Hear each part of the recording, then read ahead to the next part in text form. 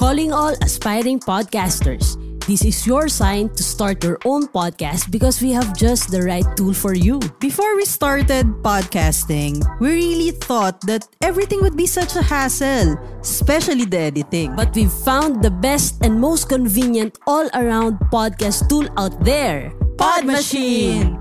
Podmachine will take care of your podcasting needs from audio production, design, marketing, and growth support. All you have to do is sit back, relax, and keep creating great content that sounds professional. It's time for you to start sounding like a pro with Podmachine today. Sign up and get a free episode trial. Once you're convinced of how good it can be, you can start for as low as $49.99 for 4 episodes in a month. But wait, there's more. If you use our code COURTROOM, that's COURTROOM, you get 1 free episode credit upon subscribing. Let Podmachine do their editing magic so you can focus on the fun stuff and sound like a pro. Visit podmachine.com and sign up. Hello? Hello? Podcast Network Asia.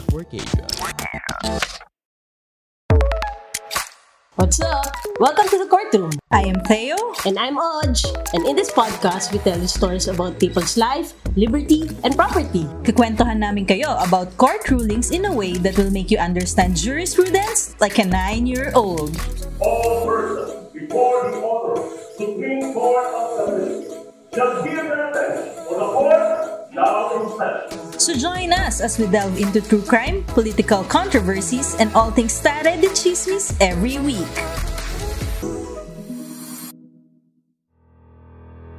Related Happy Independence Day, Oj! Same to you, Theo. June 12, Araw ng Kalayaan. Ano bang una mong naaalala pag sinabing Araw ng Kalayaan? Ako, siguro watawat. Bakit watawat? Dapat pang Miss Universe ang sagot, I believe that... Joke lang. Kasi di ba parang naging iconic symbolism na ng freedom yung pagwagayway ng watawat. Parang flag symbolizes the pride of a nation. Its power and authority, its ideals and history. Yung flag pa lang natin napakadami ng symbolisms. Pero aside from that, di ba a flag may also signify marking of territories or pag-surrender? Bakit ang nega mo? Independence Day na Independence Day, surrender. Gutom ka ba, ate? Di naman. Other side of the coin lang. Pero pala, gutom pala ako. Basta, flag equates freedom for me. Nakikialam ka dyan. Pero may iba nga ako, nung bata ka ba, may flag ceremony kayo sa school? Naman, dun sa open space sila nagpa-flag ceremony sa ground floor ng school. Wait. Bakit sila? Di ka ba kasama? Kasama. Sometimes. Nalilate kasi ako dati. Pero di na ngayon, nagbago na ako. Di na ako masyadong latecomer. Mga siguro 3% na lang, margin of error. So, yun nga. Nag-start sa national anthem yung flag ceremony. Tapos, Panatang Makabayan. Nagtataka siguro yung mga courtmates natin. Bakit nga ba pinag-uusapan natin ang watawat? Bukod sa Independence Day relevance nito. Feeling ko hindi. Alam nila yan. Alam nila ang balak natin. Title pa lang ng episode, nabasa na nila tayo. Sa bagay. Basag trip ka lang no? Pero sige, may point ka naman. The Philippine flag takes center stage on our case today. Because in this episode, aalamin natin if and when can you refuse to take part in the flag ceremony on account of your personal religious belief. We will also re-examine the court ruling on which shall prevail, our freedom of religious belief ba or obligation to respect and observe the flag salute law. That's right. Kaya naman join us today as we tell you the story of Roel Ebralinag versus the Division Superintendent of Schools of Cebu. Alam mo ba, during the early 90s, 43 high school and elementary school students from Daan Bantayan, Pinamungahan, Karkar, and Taburan, Cebu Province, and 25 high school and grade school students from Asturias, Cebu were expelled from their schools by public school authorities of Cebu. For what? For refusing to salute the flag, sing the national anthem, and recite the Patriotic Pledge. Isa sa mga students dito, si Roel Ebralinag. Tanong mo, sagot mo eh, no? Ano nga bang issue if ayaw nilang sumunod? Kasi di ba yung observance of the daily flag ceremony is compulsory in all educational institutions as required by Republic Act number 1265 and Department Order number 8 of the Department of Education, Culture, and Sports. Gosh, buti pala. Hindi ako na-expel dati. Nalilate ako sa flag ceremony eh. Pero I don't refuse naman. Dakilang late lang talaga ako. Dati. Hindi na ngayon. Disclaimer. Defensive ka dyan, te. Sa mga millennial listeners namin, DEX pa yung tawag nung araw, pero you may know this department now as DepEd or Department of Education. So, ayun nga, according kasi sa Section 3 of RA 1265, yung failure or refusal to observe the flag ceremony shall subject yung concerned educational institution and its head to public censure. And kung ma-strike to pa sila of this violation, then they will have to cancel their permit, yung permit ng private institution na yun responsible for such failure. And bukod sa RA 1265, nakalagay din sa IRR or Implementing Rules and Regulations ng DO number 8 na bawat public and private educational institution shall hold a flag raising ceremony every morning. So, yung mga teachers or faculty members and students na nasa school and its premises shall assemble in formation facing the flag. And syempre, they will sing the Philippine National Anthem. And lahat ng andon shall stand in attention and execute a salute. Parang kamay sa dibdib. After that, they shall recite the Patriotic Pledge or Panatang Makabayan in unison. Alam mo, hindi ko alam na may batas pala tungkol dito. Basta attend lang ako ng flag ceremony. No, meron.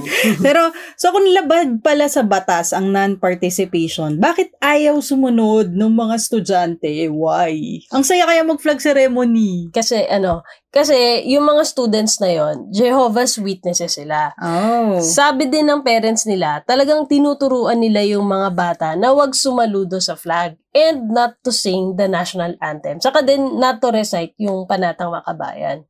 Yung belief kasi nila, those are acts of worship or religious devotion, which they cannot conscientiously give to anyone or anything except kay God.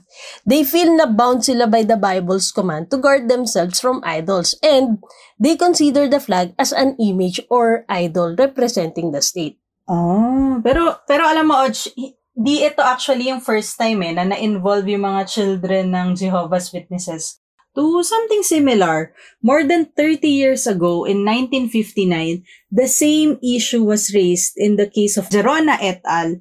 Versus Secretary of Education. Ah, yes. Naalala ko yung Gerona ruling. Diba? Yung Gerona ruling niya.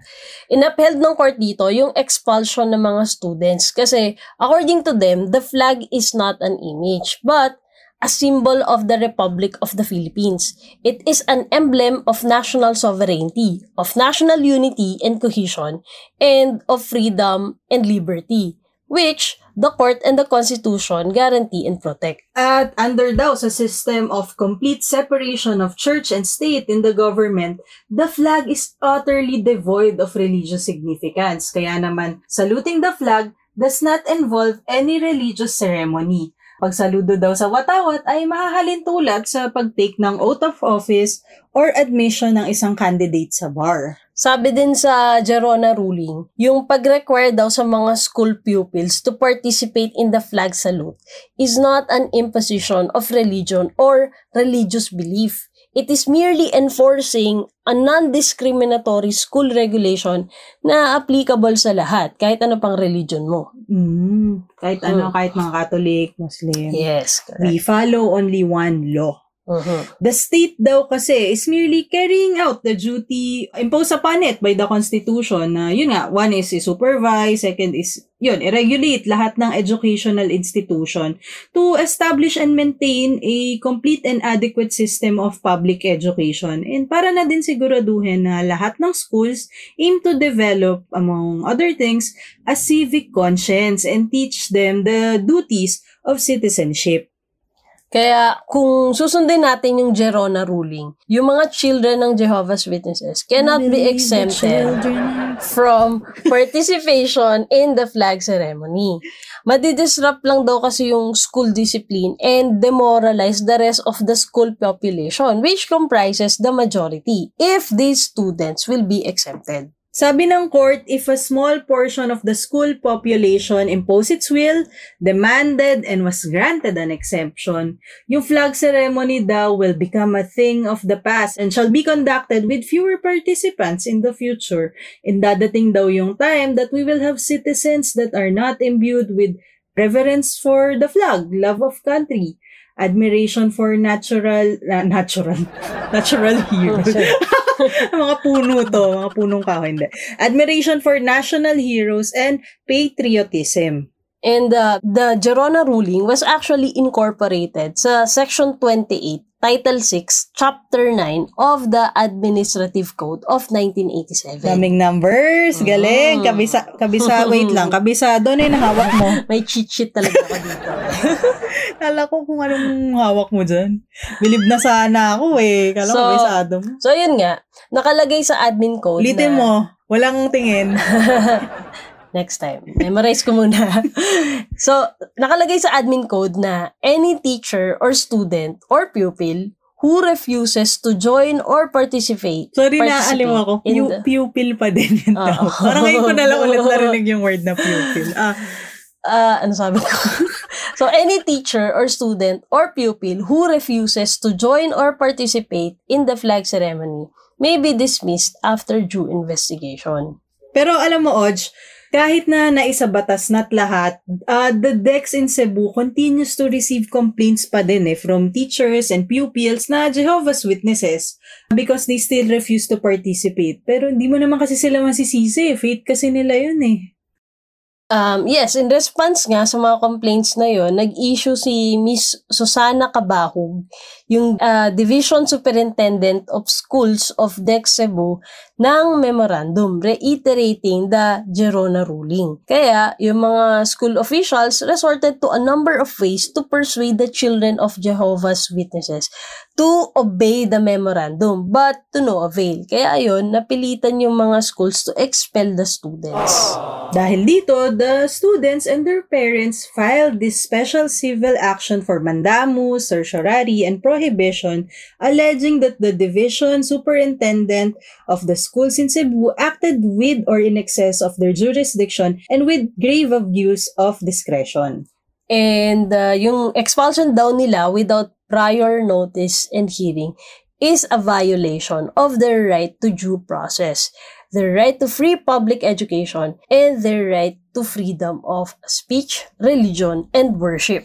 Ayan. So, ngayon, ang tanong, pwede ka nga bang ma-expel or pwede bang ma-expel ang mga estudyanteng Jehovah's Witness for refusing to take part in the flag ceremony? Ano sabi ng Supreme Court? Sabi ng Supreme Court, daming sinasabi ng Supreme Court lagi. Siyempre. While it's true na hindi natin dapat tinetake lightly yung 30-year-old decision of Gerona, the present court believes it is time to re-examine if applicable pa ba tong ruling na to. Yon, times are changing na nga daw kasi. And yung idea daw that one may be compelled to salute the flag, sing the national anthem, and recite the patriotic pledge during a flag ceremony out of fear na ma-dismiss ka sa trabaho or ma-expelled ka sa school is alien to the conscience of the present generation of Filipinos. In this case, the court held that the right to religious profession and worship has twofold aspect. One is yung freedom to believe. Pangalawa is yung freedom to act on one's belief. Yung freedom to believe is absolute as long as the belief is confined within the realm of thought. Pero yung freedom to act on one's belief is subject to regulation, lalo na if that belief is translated into external acts na makaka-affect sa public welfare. Makaka-affect dapat sa public welfare. Yes.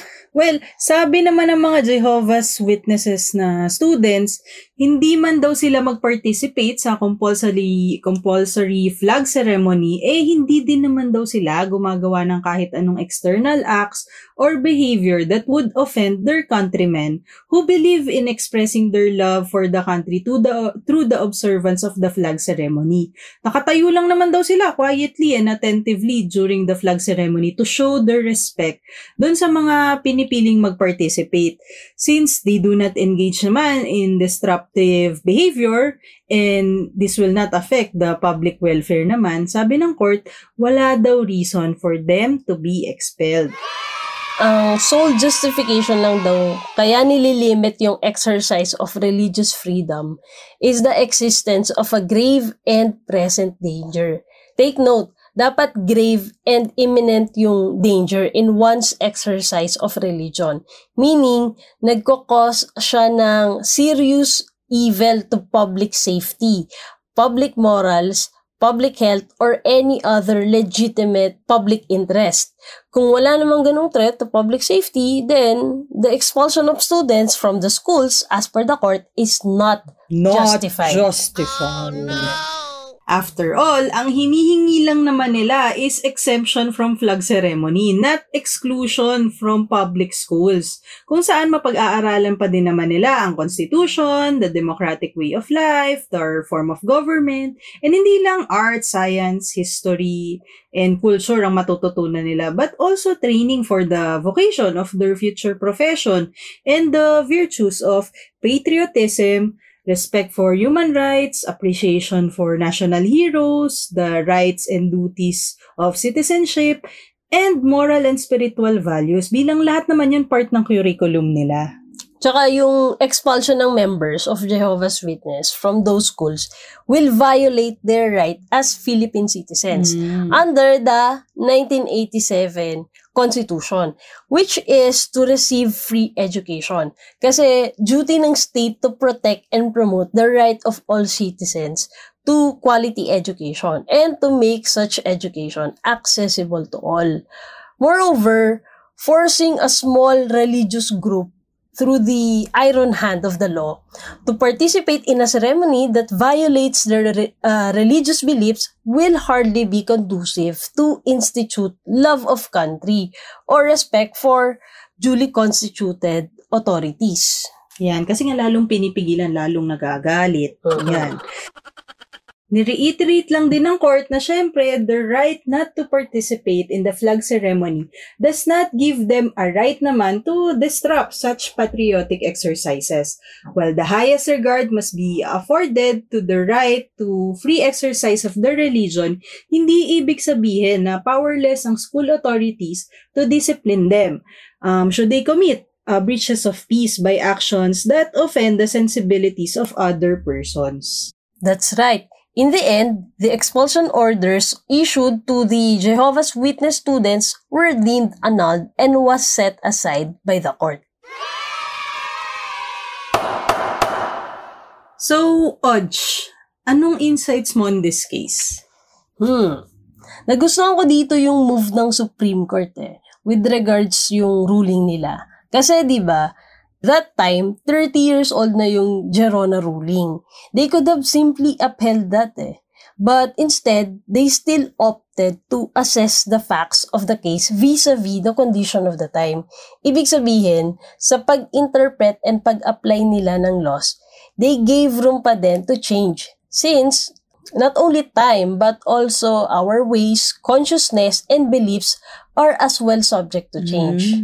So, dun naman sa pagiging makabayan, marami din talagang ways to show and express your love for the country. Hindi lang yung pagsalute sa flag. And the same way, we cannot really be certain na yung mga nagsasalute sa flag do really feel and internalize yung pagiging makabayan. Pero siguro for me, tayo lang din kasi yung nagbibigay ng meaning and intention sa mga actions natin Whether in the form of a salute or any other forms, what's really important is that we do feel and give that love and respect to our country. And sana din naman we express and actualize that love and respect, di ba? Oh, puro ka salute, pero yung mga actuations mo. Yes. So, wag naman puro words lang. Hashtag, wag masyadong abstract. So, ano dapat? Yun nga. Dapat i-express mo din. Diba? Lalo Other na, forms, no? yes. Lalo na pinaghirapan ng mga ancestors natin yung independence na sineselebrate natin ngayon. True.